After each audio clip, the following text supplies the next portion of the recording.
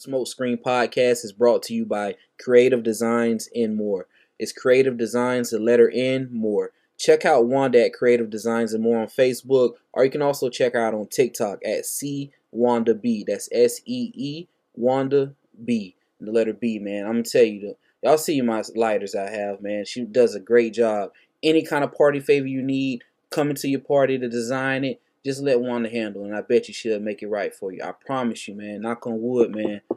I promise you, dog. I would not lie to you. You ain't never lied to you on Smoke Screen, man. Make sure you checking out Creative Designs and More, man. Wanda will set you straight. I promise you, we'll get you right, man. Make sure you checking her out. And that's for our sponsors for today's episode. I'm just trying to survive and show the world our significance. Don't need no suit or tie, just to show my business is legitimate. Purchase some real estate and meet the dope realtor. I know you feeling him. You probably see me on tour. I know you feeling him, showing love at my shows and shit. Oh man, I just made another one. I just smashed the show, I'm trying to smash another one. I just rolled some, I'm trying to smoke another one. I've been always doing me, ain't never did another one. Yeah, it's one. Took a quick blunt run, feeling good, feeling great like it's the first of the month, but really it's the 20-something. Brock, listen, I'm gonna have to call you back, okay? I done press record on the episode. I'm gonna have to call you back. Alright? I promise you I'm gonna call you back. We're gonna set this docket up. I'm gonna give you a call back. Alright? Alright. Hey, send Michelle the family love, man. Stay black, bro. Love you, man.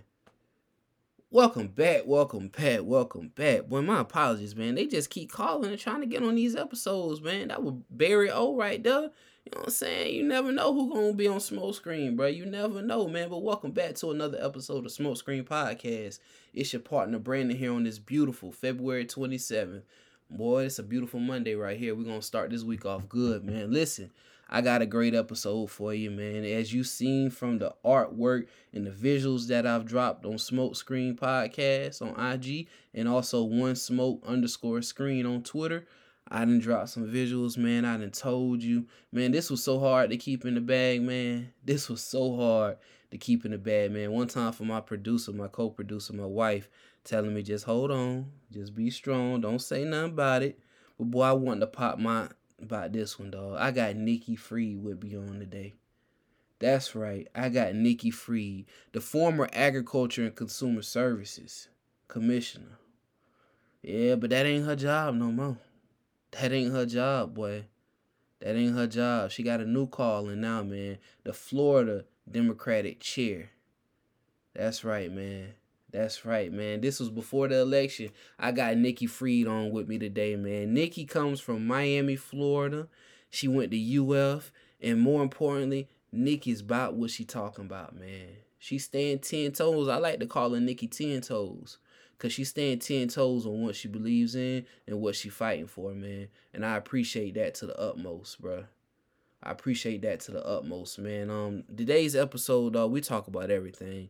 We talk about the medical marijuana. We talk about black farmers, her time as an ag commissioner for Florida, and her new job, the chair of the Florida Democratic Party, man.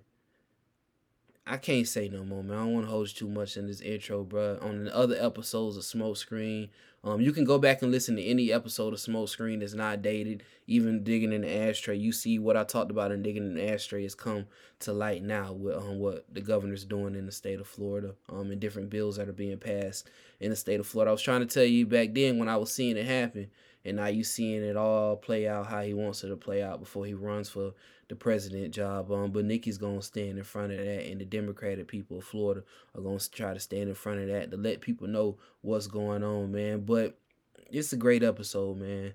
I don't want to hold you too long in this intro, bro, because I want you to feel it. But on the other episodes of Smoke Screen Podcast, on the next couple ones, you're going to see what this journey has been like, man. This has been a great journey right here, bro. Patience is key. Patience is key, man. You got to have patience in this thing, bro. As quick as stuff, information get passed out, as quick as stuff move from day to day, you got to have patience, bro. Your patience got to be strong. It's got to be strong, boy. And I showed my will on this one. Knock on wood, I showed my will on this one, dog. I appreciate y'all for checking this episode out. It's a great episode, man. One Will, I appreciate you for dropping the intro. Oh man, you got to check out One Will. He fresh from Florida with it, man. You got to check out One Will. Creative Designs and more. Also, make sure you're checking that out, man, on Facebook and TikTok, man. See Wanda B. Make sure you're getting your designs ready. Easter coming up. Get your Easter baskets ready, man. She can do Easter baskets, summer, graduation. Kids graduate soon, so you can get your graduation baskets, get your dropouts cut out, man. But just come on, man. Mess with what we got going on here at Smoke Screen, bro. I told you, I told you, I told you. Wherever I go, I'm bringing the people that's behind me, that's really, really, really, and truly got my back. I'm bringing them right along with me, man. As far as God let me go with this thing, man. I appreciate y'all for rocking with me. This is a great episode, man. Nikki will be on, knock on wood. She will be on later on once she gets everything settled with her new position.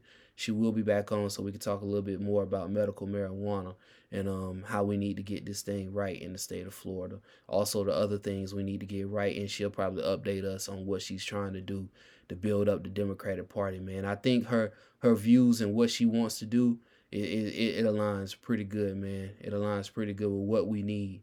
You know, she's fairly young. You know, she's fairly young. She's not old like some of the older people that's in office. She's not old, so she's fairly young with it. So she understands our voices, man. And also too, man. One last thing, we talk about the black and Jewish relationship. That's a great talking point, man. That's towards the end of it, but that's a great talking point because that relationship needs to be built back, needs to be built up and built back, man. We need to all come together, man. All minorities, all people who think alike, man, come together, man, to fight this stuff that we see going on in the state of Florida.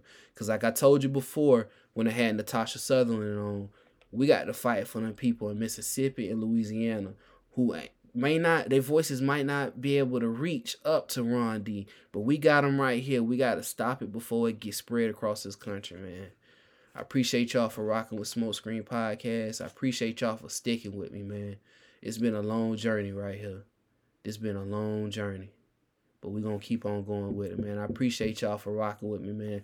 Appreciate y'all for being you, man. Y'all have a good week, man. Enjoy this episode. Spread the word about Smoke Screen, man. I see people talking about defund podcasts. Listen, when I hit this mic, when I hit record on this mic, I don't play around with it, bro. I don't play around with it because I know how quickly it could be taken from you. So I don't play around with it, man. So please spread the word about Smoke Screen Podcast. Please spread the word about all the good stuff. Cut Different. I appreciate y'all, man. Rock, I appreciate you, man. Jamie, I appreciate you, dog. Y'all doing a great job, man. I wore that shirt. That was their shirt that I wore in the episode, the Cut Different shirt. Make sure you're supporting everything that we got going on, man. Respecting our hoopties. Respecting our hoopties, man. That's another episode of Smoke Screen Podcast. I appreciate you. Going on to the episode, man. This is a good one right here, man. Nikki, one more time, bro. I appreciate you, bro. And keep standing 10 toes on them, dog. Keep standing 10 toes on them, man. The fight continues, bro. I just smashed the show, I'm trying to smash another one. I just rolled some, I'm trying to smoke another one. I've been always doing me, ain't never did another one. Oh man, I just made another one. I just smashed the show, I'm trying to smash another one. I just rolled some, I'm trying to smoke another one. I've been always doing me, ain't never did another one. Yeah. Yeah, man. We do what we do, cause that's what we do. Y'all, welcome back, man. So if you're listening to this live, I appreciate you for listening. If you're listening on the audio version, I go back and watch it on YouTube, man. It's gonna be a great episode, man.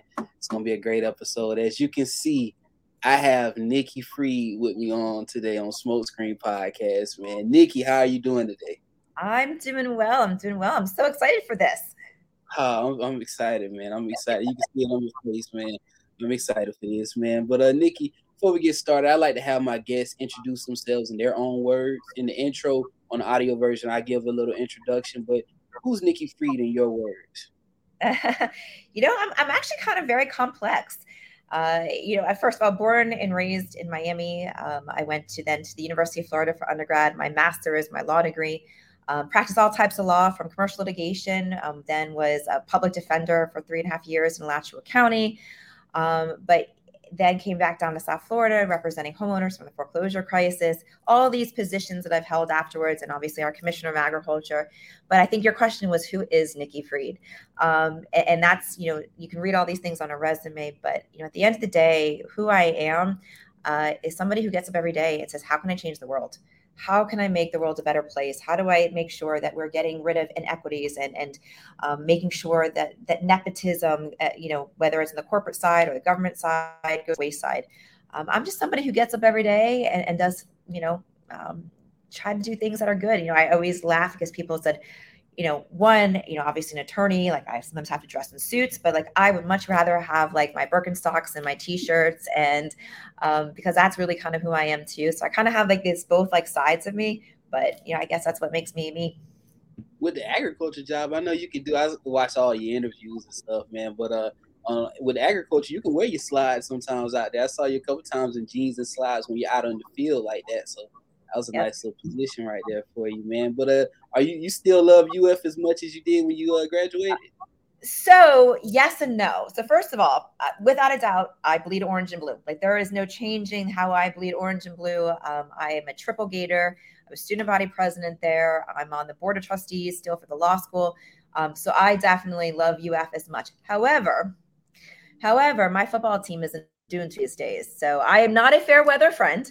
I actually just 2 days ago re-upped my season tickets.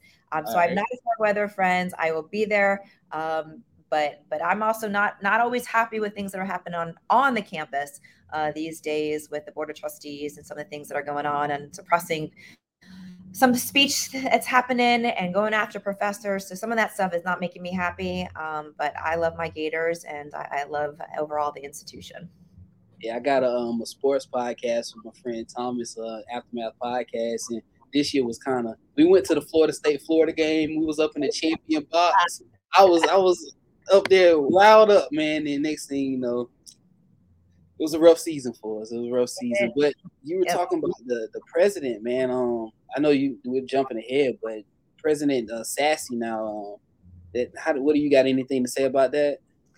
I've been, I don't know him. I don't like how the process worked to have him appointed.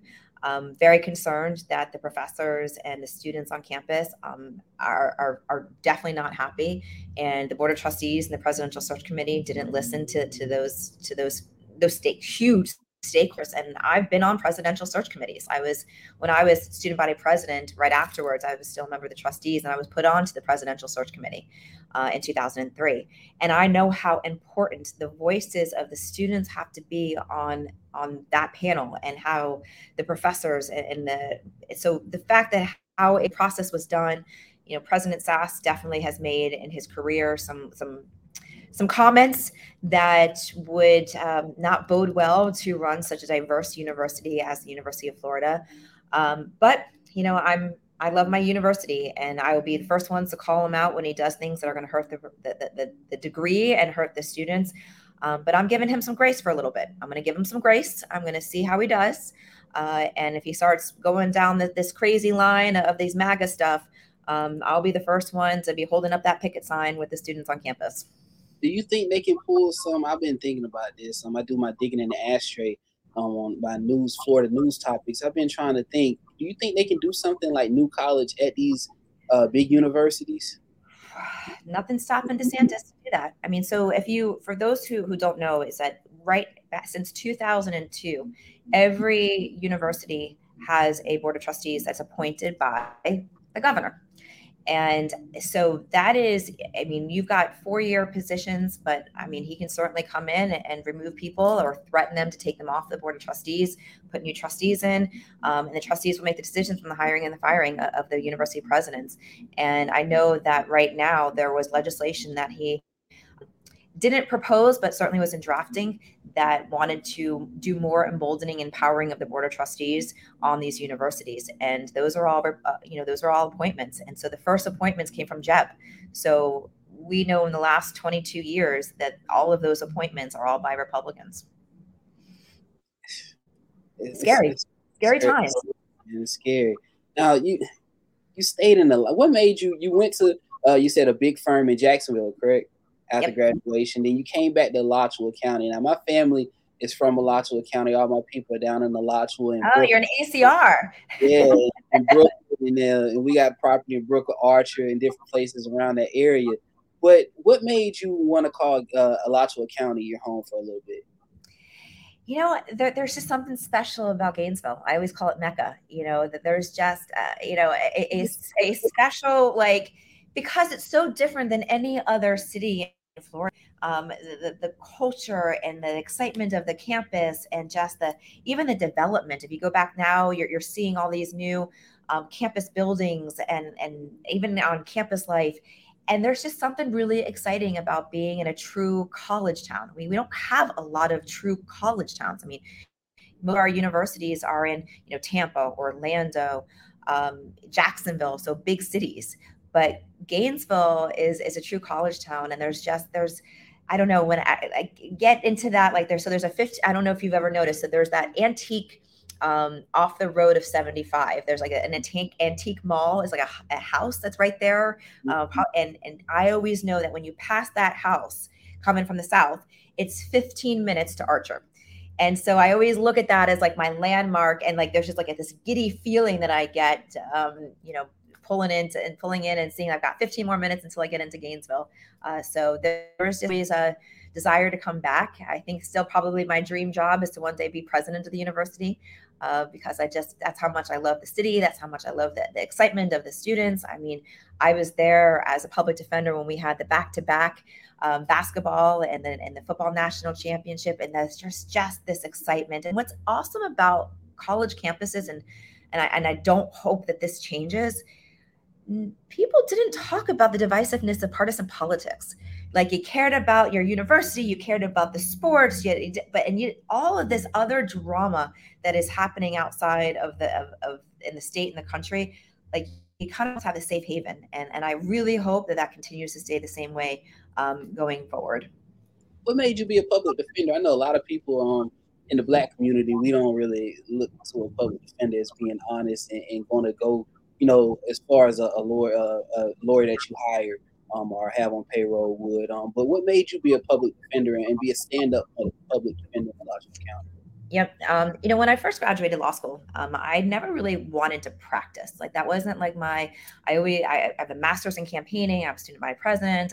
I've always wanted to do some type of public service. That was always my passion. And when I graduated, I actually didn't have a job right away, because I didn't do the clerkships. I didn't do all the traditional track. And so I had somebody who I knew from UF who said, "Hey, I've got, this firm, why don't you come?" And so I went to the big firm, and I was there for about a year and a few months, and I hated every moment of it. I was doing commercial litigation, and I no courtroom experience. I just was doing research and writing. And I just remember coming home and feeling so unfulfilled. And like, this is not why I got my law degree. I didn't go into my law degree to represent corporations. I went to get my law degree to do good. And I said, okay, well, how do I go do that? And that's when I said, okay, let me to where I can put my law degree, my passion, and wanted to move back to Gainesville, and found the public defender's office. And what was interesting is, because you're absolutely right, so many of my clients, or every time I go visit my clients in jail, there was just this sentiment that public defenders didn't always fight as hard as they should for their clients. And that's not because they don't have passion for their clients. It's because more so that they're overworked. I mean, most of the times, most public defenders have 1,500 cases. That is near to impossible to be able to work really hard and all the witnesses and take every case to trial. And I just was like, you know what? I'm going to do everything I can to change the perception here in my clients. And I was out there. I was continuously showing up to visit. And even, I'm sorry, I'm plugging my computer is about to die, so I'm going to go charge that thing. And I knew that, and I said this all the time to my clients, I'm all you got. Like, don't lie to me. You don't have to tell me all the truth, but don't lie to me, because the state attorney's not on your side. The cops aren't on your side. The witnesses aren't necessarily on your side. I'm all you got. So let's work together on this. Don't bullshit me. Like, I'm going to do the best I can, but if you're going to lie to me, I'm not going to be able to defend you well. So But I always gave that spiel to every one of my clients. Look, I'm here for you. I'm your client. I'm not supposed to be your friend, but I'm going to represent you to the best of my ability. As a public defender, do you still hold those same qualities now when you go and you're running for different positions? Without a doubt. That's just who I am. I'm somebody who shows up for other people. I'm somebody who fights for those who haven't traditionally had a seat at the table. I'm somebody who tries to raise people up and to give them a chance. It's why, I, even in my time after I left the public defender's office, I moved back down to South Florida during the foreclosure crisis. And so I was representing homeowners whose banks were about to take their homes. And the same thing after I left that and went to government consulting, I was representing foster care kids, and I was representing Broward School Board, and I was representing the expansion of medical cannabis in our state. And so always I lead with my heart and I lead with my passion, and sometimes that steers me wrong. Sometimes it gets me in trouble because I'm so passionate that I sometimes have tunnel vision. But that's just kind of who I am. I've always been, from a little kid, always would wake up and say, what can I do to make the world a better place today? Like, so taking on, you took an office. We jumping ahead a little bit, but you took a position that there was no other Democrat running. You had Ashley Moody, which is another female that was running at the same time in 2018. But what made you say, I know this is going to be an uphill battle. I'm gonna still take on this challenge? Who drives that in your life? Who drives that motivation? A little bit of me, but also, it was interesting. So in 2018, I did not expect to be the only Democrat, elected. I was running on a ticket, Andrew Gillum and Senator Nelson, and Sean Shaw for Attorney General, and Jeremy Ring for CFO.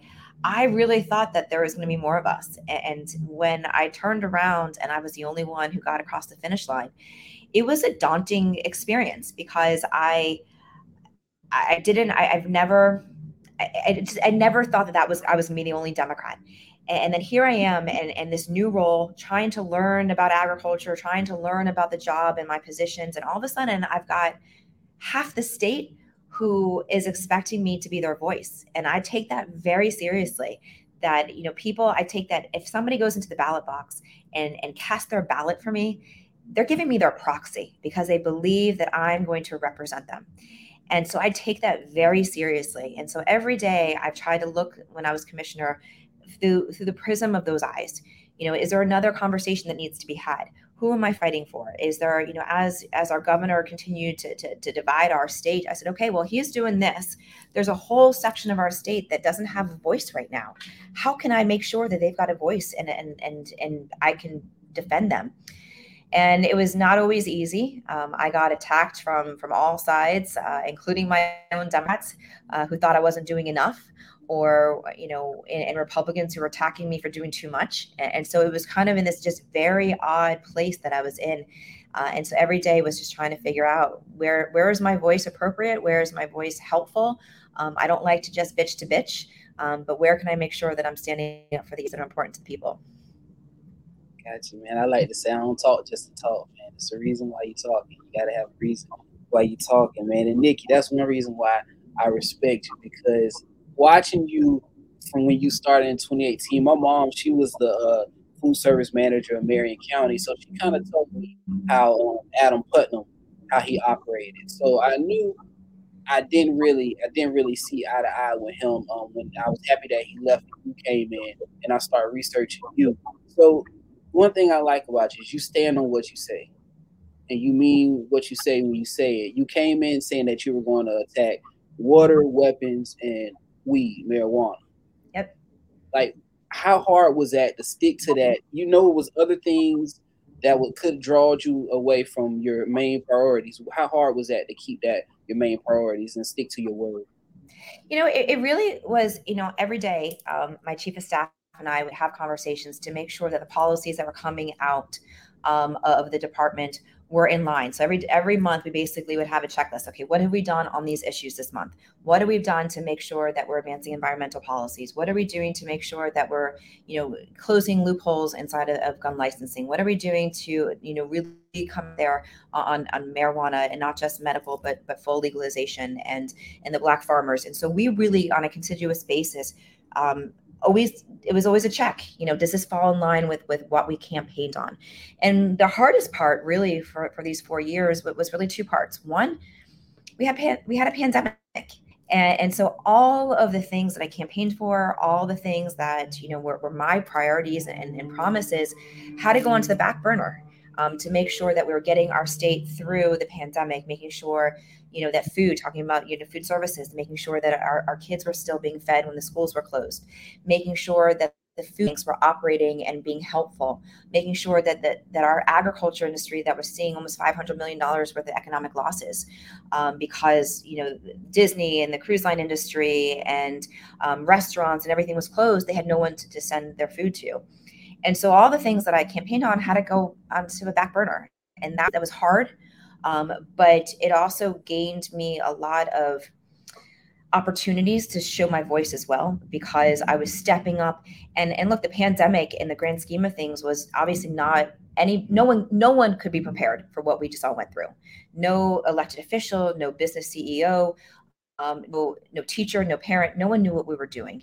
And so I really saw this as an opportunity to show a different side of governing, when you had a one-sided from our governor, and do the right thing on the other side. So that was one thing. The other was the fact that I did not anticipate having to be the point on almost everything that DeSantis was doing. And so that sometimes took us away from our mission. And that's a little bit of hindsight 2020. Like, there's some things that maybe I shouldn't have gone so forceful against DeSantis. But the problem was no one else was doing it, and no one else was standing up. And so I understood that if I let him just do him, there's going to be a whole section of our state that was not being represented. Yeah, that's one thing I would always hear you say, especially when we were on lockdown and we couldn't really go out really. And he wasn't having any meetings. Did he have any? Did you ever having virtual meetings? He canceled all cabinet meetings. He canceled clemency meetings, even when he's now COVID denier and all the things that he stands for. Now, he was like, oh, we can't have a cabinet meeting because we can't be in the cabinet room. But meanwhile, he'd have a press conference like the next day with like his doctors and all these people in the cabinet room. So it was really to make sure that I didn't have a voice, and not only just my voice, but the voice of the people that I was representing. There was 8.3 million Floridians that voted in my election, and I got about 4.2 million of those. So I represent 4.2 million that voted for me. And I've always said in any election, I don't just represent the people that voted for me. I represent the whole state. And showing a different vantage point. But yeah, he canceled meetings. He didn't put me on the reopening task force. It became an absolute dysfunctional relationship come March of 2020. Being an agriculture commissioner, what all did that entail? A lot. So the department, which most people don't know, is Commissioner of Agriculture and Consumer Services. Mm-hmm.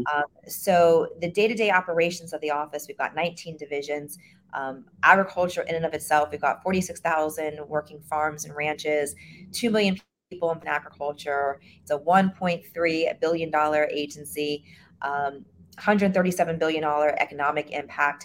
And so all things agriculture related, everything from aquaculture to cattle to citrus to fruits and vegetables to nurserymen, to exports to imports. I mean, the whole gamut, fertilizers and pesticides, all of that.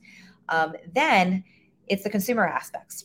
That's everything from our school nutrition program to our food banks, to our concealed weapons program, to nonprofit organizations, fair rides, PIs, maps and surveyors. It just kind of like, if they didn't know where else to put it, they put it inside the Department of Agriculture. And so every day was different, because every day there was a different issue that bubbled up that we had to tackle. And that was just our day-to-day responsibilities, not even going off of like my agenda items. And then you're a member of the cabinet. And so it's overseeing, and the cabinet agencies are Department of Environmental Protection, to the Office of Insurance Regulation, Office of Financial Regulation, Highway and Motor Vehicles, Veterans Affairs, all report to the cabinet. So you also have a responsibility to deal with all these. And we also are the trustees for the land of our state and a member of the Clemency Board. So every day is just completely different. And certainly these 4 years with the pandemic really created just something that I didn't anticipate, obviously. Yeah, I was watching one of the interviews today, preparing for the episode, and I didn't really know that y'all regulated rides, fair rides. You just said fair rides, and the incident that happened down in Orlando at the ride down in Orlando. Yeah. Yeah, so and I was like, man, I didn't know y'all regulated that, and to hear that when something changes, that somebody they're supposed to go in and review those changes that the fair made for the rides. That I was just like, man, I didn't know anything about that because we always talk about don't trust the people who at the fair who build. So that And was that's kind of true. Like, let's just say this: I wouldn't necessarily put a family member on some of those rides. But yeah, so what we do is, we make sure that before anybody goes onto the rides, that we go in and we inspect the rides, making sure that they followed all the manufacturer protocols and operations. And so we don't go back in and do spot checks afterwards once they've gotten our seal off. And that's what happened with the Icon Park, is the ride operator intentionally manipulated the ride after we got through and spot checked. And so the ride is supposed to have one an age, a weight restriction, and the magnetic side, so it's a free fall. And so the magnetics is supposed to, close close enough that, that you got a little bit of space but what was happening is, because you had a weight limit, that people that are larger were not able to go onto the ride. And so the operators decided to extend the magnetism of those things. And so basically somebody larger, which is unfortunately this young man, got onto the ride and had a larger gap. And so when the gravitation went all the way up, it always will expand a little bit much at the top, but it expanded because of its weight, because of the fact that there was already a separation. It expanded so much that he just slipped right out. And there's pieces of legislation based on the things that we uncovered in this investigation, that we have an incredible state senator who is running that bill, who's from that district, to close any of those loops for the future. That's good, man. That's good. I appreciate you for going in detail. I know that's something that so much news happens, we forget about things that happen. So that's good that you went in detail about that. But you had to be in the agriculture commission. You had to speak with the environmentalists, the cattle ranchers, the farmers, man. And how hard was that to mend these three different sides? They both have opinions about how to help the environment. How hard was that to mend them together and y'all all work together? Because I know you passed a bill about farming and the water, I believe water pollution. Yeah. It's interesting because, when I walked into the office, to your point, that everybody thinks that there is a complete animosity and divisiveness between the environmental side and agriculture. And I think that there's definitely bad actors in agriculture, for sure. But the reality is that most of agriculture are the best stewards of the land. And especially because if you think about it, yes, they need to want to make profits, but they're third, fourth, fifth generation and love the land. Our cattlemen are like, they're out there every day. They love the nature aspects. And so their land management, they will do nothing that is going to harm the environment. And look, at the end of the day, the cattle were here before we were. So it's not that the cattle have destroyed the environment. It's we, the people, have destroyed the environment. But coming in and being able to kind of see all perspectives. And of course, there's the extremes on both sides. There are the bad actors on ag, that we really worked really hard to get them into compliance, to do best management protocols, to make sure that we are lifting up the ones that are doing good, to show them as an example. But there's also the extremes on the other side, who thinks all of agriculture should go away. And I said, well, that's not practical. Like, that's not practical. We all need to eat. Always think a farmer, because we wouldn't, we have to eat our food. But making sure that we're working together, that if there's bad protocols, how do we fix them? How do we make them better? Because no farmer is going to put extra fertilizer on their land. That's an added expense. Like, they're not going to do that unless they need it. And then in that case, then they need it. But it definitely was kind of this balancing act that quite honestly, no previous commissioner probably ever even looked at or wanted to create that balance. It was all here, and the environmentalists never had a seat at the table.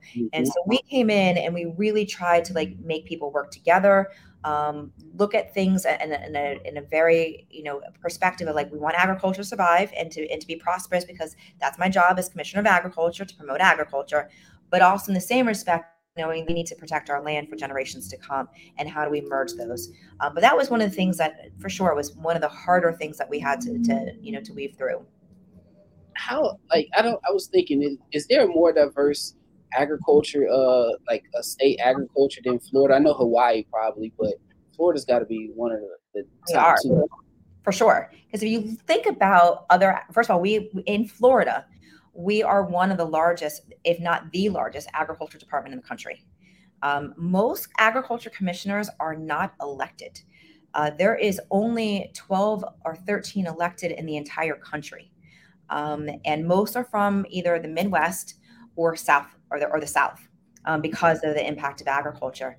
But as far as diversity, no, we've got everything. We've got that fifth generation white farmer. We've got our Black farmers are unfortunately getting diminished.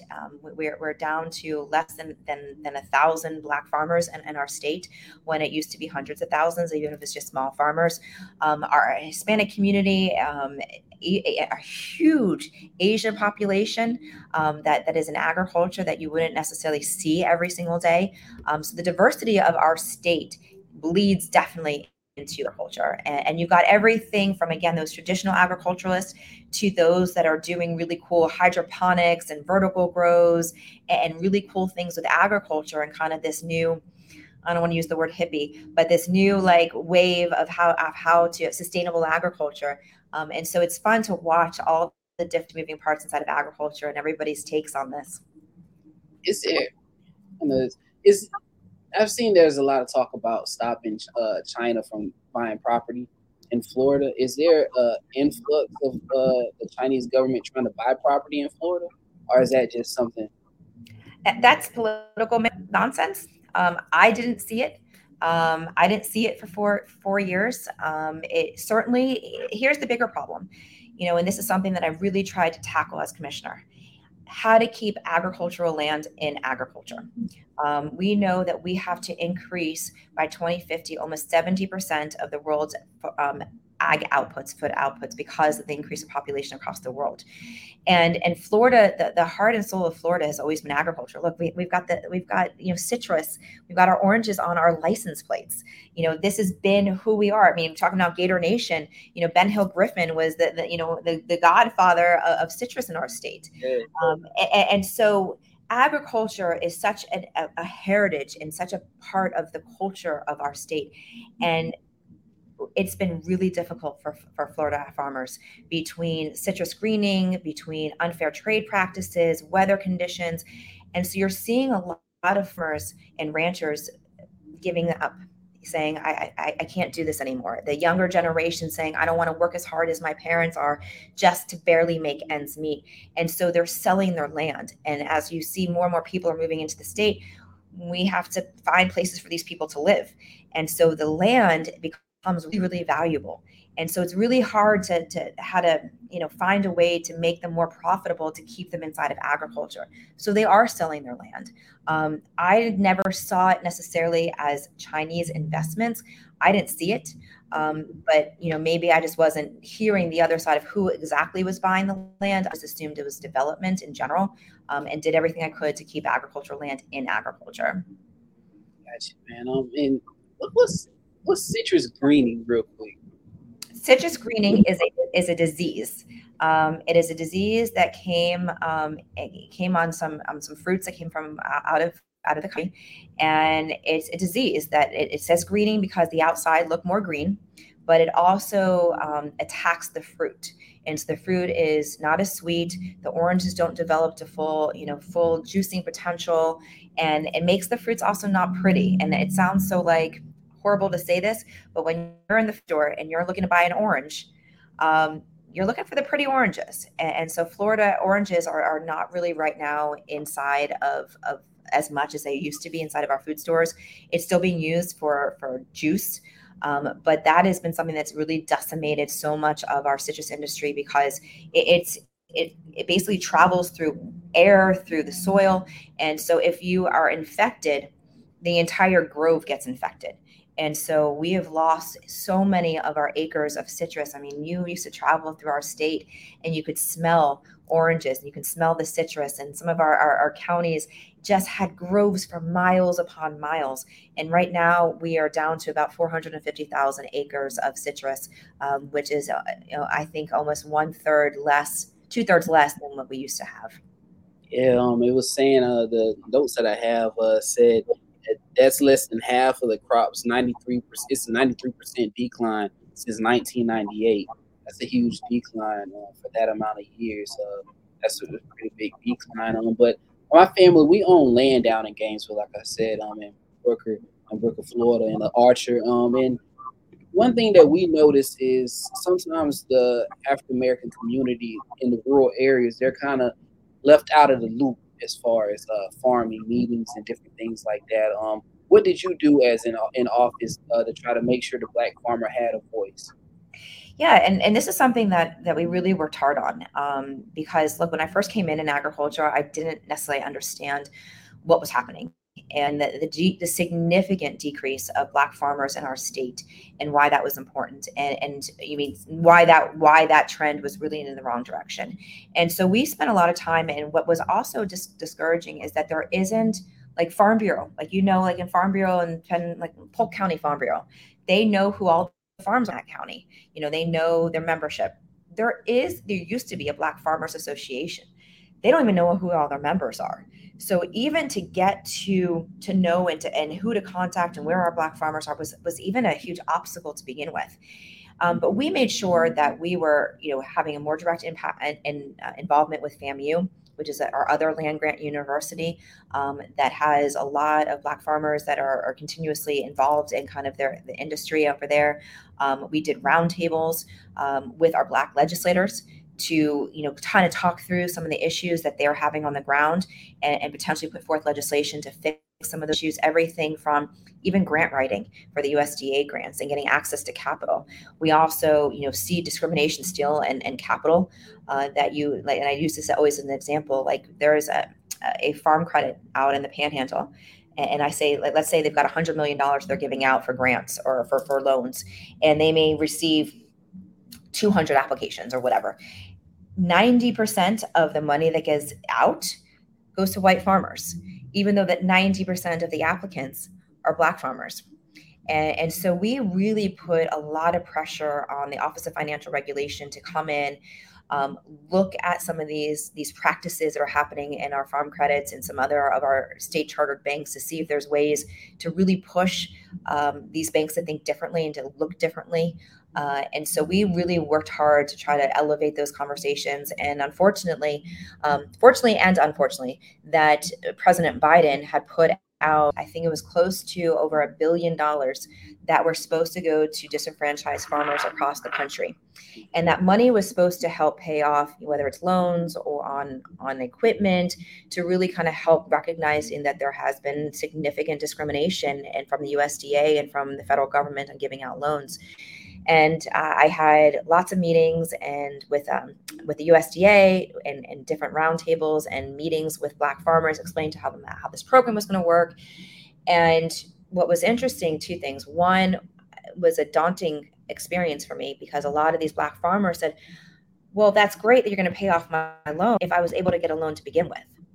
And it was like one of those, like, we got a bigger problem here. They couldn't even get money. Like, I'm glad that we got all this money that's going to go to these Black farmers and to these disenfranchised farmers to pay off loans. But if they couldn't get the loans to begin with, we got a big problem. And then on top of that, the white farmers sued and called it discrimination. And now that entire program is sitting in litigation, and that money cannot be dispersed as it was intended to be dispersed from the Biden administration. See, they don't say that. I didn't know about that part. Mm-hmm. I didn't know. Nikki, man, what's up with this, with the Black farmers and the medical marijuana? Like, what do you understand is why? I understand, all right, the medical marijuana part, the doctors and the physicians, that's ran by the Department of Health. why doesn't the Department of Agriculture run who grows if that's what agriculture? That is a fantastic question. And I think you mentioned his name about a couple minutes previous into this conversation. When they were first creating the medical marijuana program and trying to figure out where to put it, and Adam Putnam didn't want it. He said, I don't want it here in the Department of Agriculture. I want nothing to do with this.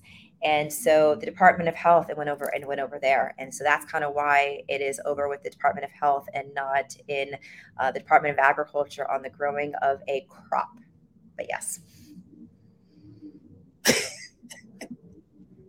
Welcome to politics of Florida.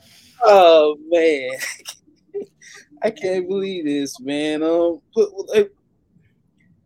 I see they're going to allow 20. I think they're going to give 22 more applications out. But for 4 days, you get 4 days to apply for the April 24th through the 28th. So the applications are out. So if anybody wants to apply, you start. I mean, it takes months to get these things into order. So the applications are due April 24th to 28th. All right. To submit your application. But this has been something that has been a real big sore subject, and I guess I'm talking about your Smokescreen podcast. Talking about the cannabis world, and I'm going to be preaching to the choir. We know that now. White people, white men in particular, were making millions upon millions of dollars across the country when it came to this industry. And people that look like you are still sitting in jail in prisons across our country and are not able to participate in this new green explosion. And what happened in Florida in particular, and this kind of ties in some of the things that we were just talking about, is that when they created the program, they had these parameters in order to even apply, that you had to be a 30-year nursery with a 400,000 plant capacity. Well, we also know that 30 plus years ago now, we're looking at 40 years because this was first passed in 2014, that Black farmers didn't have access to grants, didn't have access to that kind of land for 400,000 plants. And so when they first did their rounds of applications, there were no Black farmers or minority farmers that were even eligible to apply for this. And they realized in 2017 that they got a big problem on their hands. And so for those who don't know about the Pickford lawsuit against the USDA, but basically it said that there was discrimination back in the day of giving out grants and loans to minority farmers. And they won. And so they then added in the legislature, I think in 2017, that they said if you were a member of that Black Pickford plaintiffs class, they're going to allocate one license to that class of people. And they only just recently, so the law passed in 2017, trying to fix what they did a few years earlier. And they just this year handed out the Black farmers license in 2023. Or maybe it was the latter part, maybe it was November, December of last year, but within the last few months. And that's a problem. I mean, so right now we've got 23 license holders. One is the Black farmers, and everything else, there's one other minority owned, which is Cookies. Yeah. But Cookies bought into the industry. It wasn't like they received the application. I was thinking Burner that owns Cookies. I was thinking he was going to get that one license, and I was like, man, that's not going to be right to give it to somebody that's coming from outside. It should be somebody that's in the state. But I'm glad that he was able to go and buy get his license. But I know you got to go. You got another meeting, so I don't want to hold you too much longer. But what is a Florida Democratic chair do? Well, as you know, I'm running for chair. That election is Saturday. We've got a lot of work to do. We've got a lot of work to do, and it wasn't just the results of the November election where we got crushed, but it's really been 30 years in the making. We haven't had a Democrat elected to governor since 1994. This is the first time since the 1800s that there's been no statewide elected Democrat. And that the Republicans have a supermajority in both chambers. And so we got to be doing some soul searching inside the Democratic Party. And as chair, that's what I would be doing, helping to reorganize us on the ground, get back to the basics, be talking to our minority communities, not taking any vote for granted, making sure we're investing in communities, making sure that our brand is back on par. Our brand is bad right now. People are shying away from being a Democrat, and this is not just in Florida, but it's across the country. And so we have to do better on changing that brand. I am a fighter. I stand up for what I believe in, and trying to show Democrats that it's okay to fight. It's okay to stand up. I mean, I'm just going to talk out of turn here. Like, you and I would not have rights today if people didn't fight for us. Between the women's suffrage and the civil rights movement and the ending of slavery, people fought and died for our rights.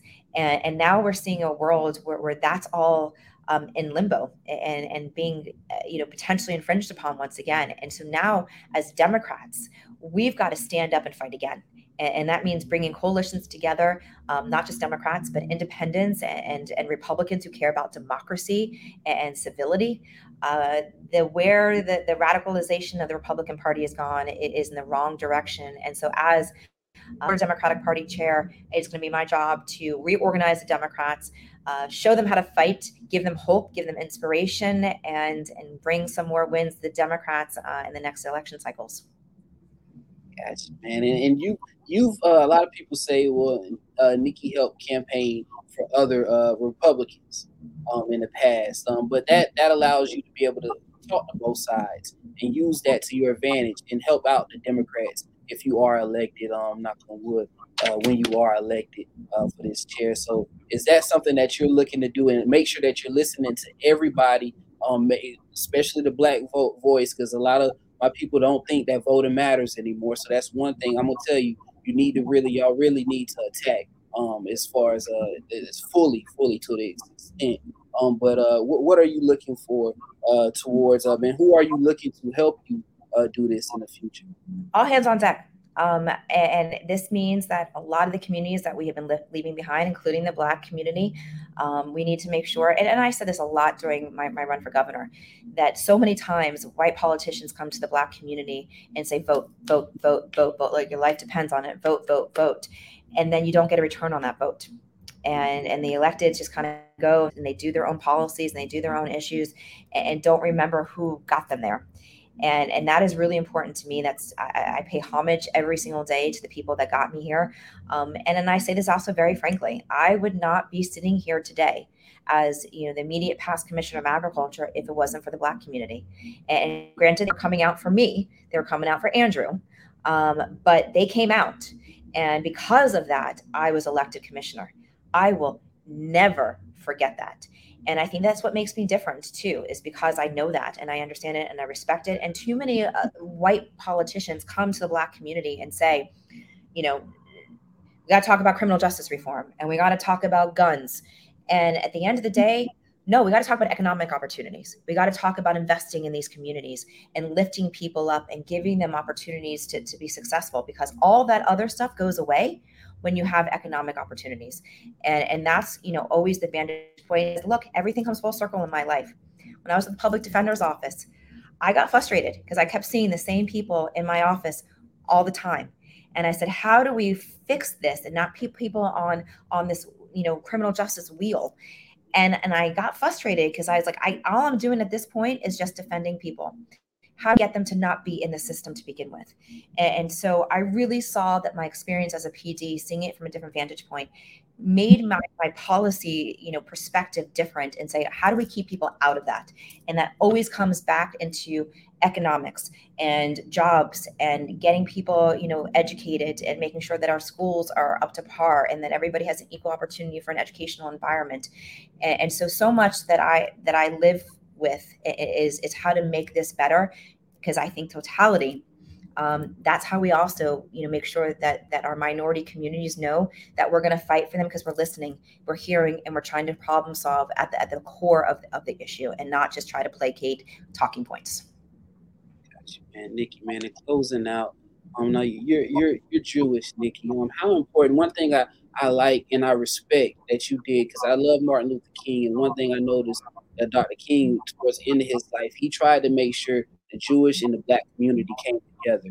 How important is that for the Jewish and the Black community to come together and stop? We see anti-Semitism stuff going around, and then they're removing Black books Black authors out of the libraries. How important is it for us to come together, no matter what confusion we might have in between. Let's come together and let's fight what's going on in this state. Essential. Absolutely imperative. I mean, look, we marched with Dr. King.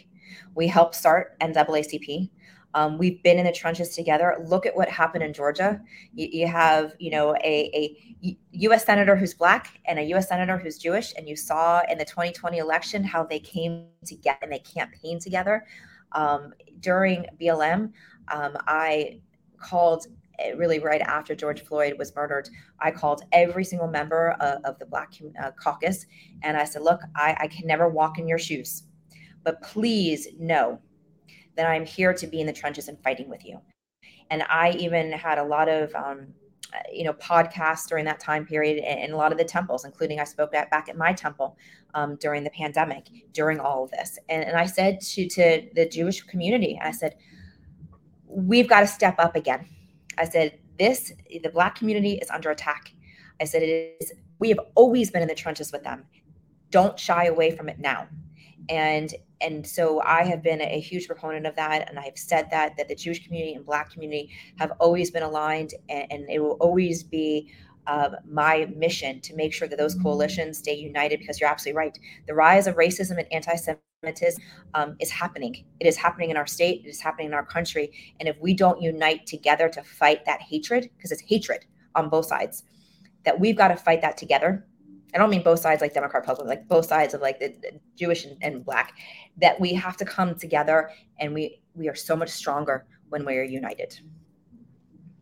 Gotcha, Nikki, man. That was everything. This episode was everything I needed, man. I appreciate you for coming on, Nikki, man. Let the people know where they can follow you at and what's next for Nikki Fried. So I'm all over social media. All you gotta do is Google me. You're seeing I'm Nikki Fried, Twitter. I'm on Instagram. I'm on TikTok. As long as we have, it sounds like we were getting it banned across the country. But until that time, I'm on TikTok. I'm on Facebook for those who still watch, subscribe to Facebook for my mom's generation. But I'm everywhere. I'm very accessible. Hit me up. My team is always said that I'm accessible because I'm sitting at night and I'm responding to DMs and I'm responding to messaging, and that's how I do. That's just, because I'm again, like I feel like I'm just a different type of an elected and a different type of public servant, because I don't want to just be sitting in the iron zone and governing. It's really important to me to be consistently listening and interacting with people and hearing their concerns. And I can't always help everybody and on every issue, but my God, I'm going to try. Gotcha, man. Nikki, real quick, this permitless bill, do you think they try to pass this after you got out of office? Which one? The permitless carry bill. Because I know you're over the way. Yeah, that's really dangerous. And it's interesting that they would try passing it when I'm out of office, because it definitely depletes the power of the Department of Agriculture and oversights of that. I'm actually surprised that with a Republican back in the helm of that they would do it now, and they didn't do it, last year or the year before. But this is the wrong direction for our state. This makes it more dangerous when a law enforcement officer shows up to a scene. They don't know who the good guy and who the bad guy is. And I'm also going to say something that I know I don't have to be saying it to you, but you're going to see a lot more Black men being shot because you're not going to know who's good and who's bad, and you're going to see a lot more of that type of gun violence in our state. How long do you think it's going to take to reverse all this stuff Ron DeSantis is doing? If I do my job as our party chair, and start getting more Democrats elected up and down the ballot, it's going to take some time, because we got to get a majority back into the chambers and get him and his MAGA crazy out of Tallahassee, because there are some moderate Republicans that are not bad people, but they drank the Kool-Aid of Ron DeSantis right now. And so as soon as he goes away, and I don't mean go away like to the White House, I mean like go away, that I think that some of them will start to be rational again. And that's my hope. But the more Democrats we get there and the more checks and balances, the more opportunities that we have to reverse some course on some of these issues. If he runs, what happens if he runs? So what happens when he's going to run? I don't think there's any qualms about that. When he runs, the legislature is going to be changing the law this session, so we don't have to resign, even though that law was changed to make sure it was a Charlie Crist law. but they will make sure that he does not have to resign to run. God forbid he becomes president of the United States, his lieutenant governor becomes governor.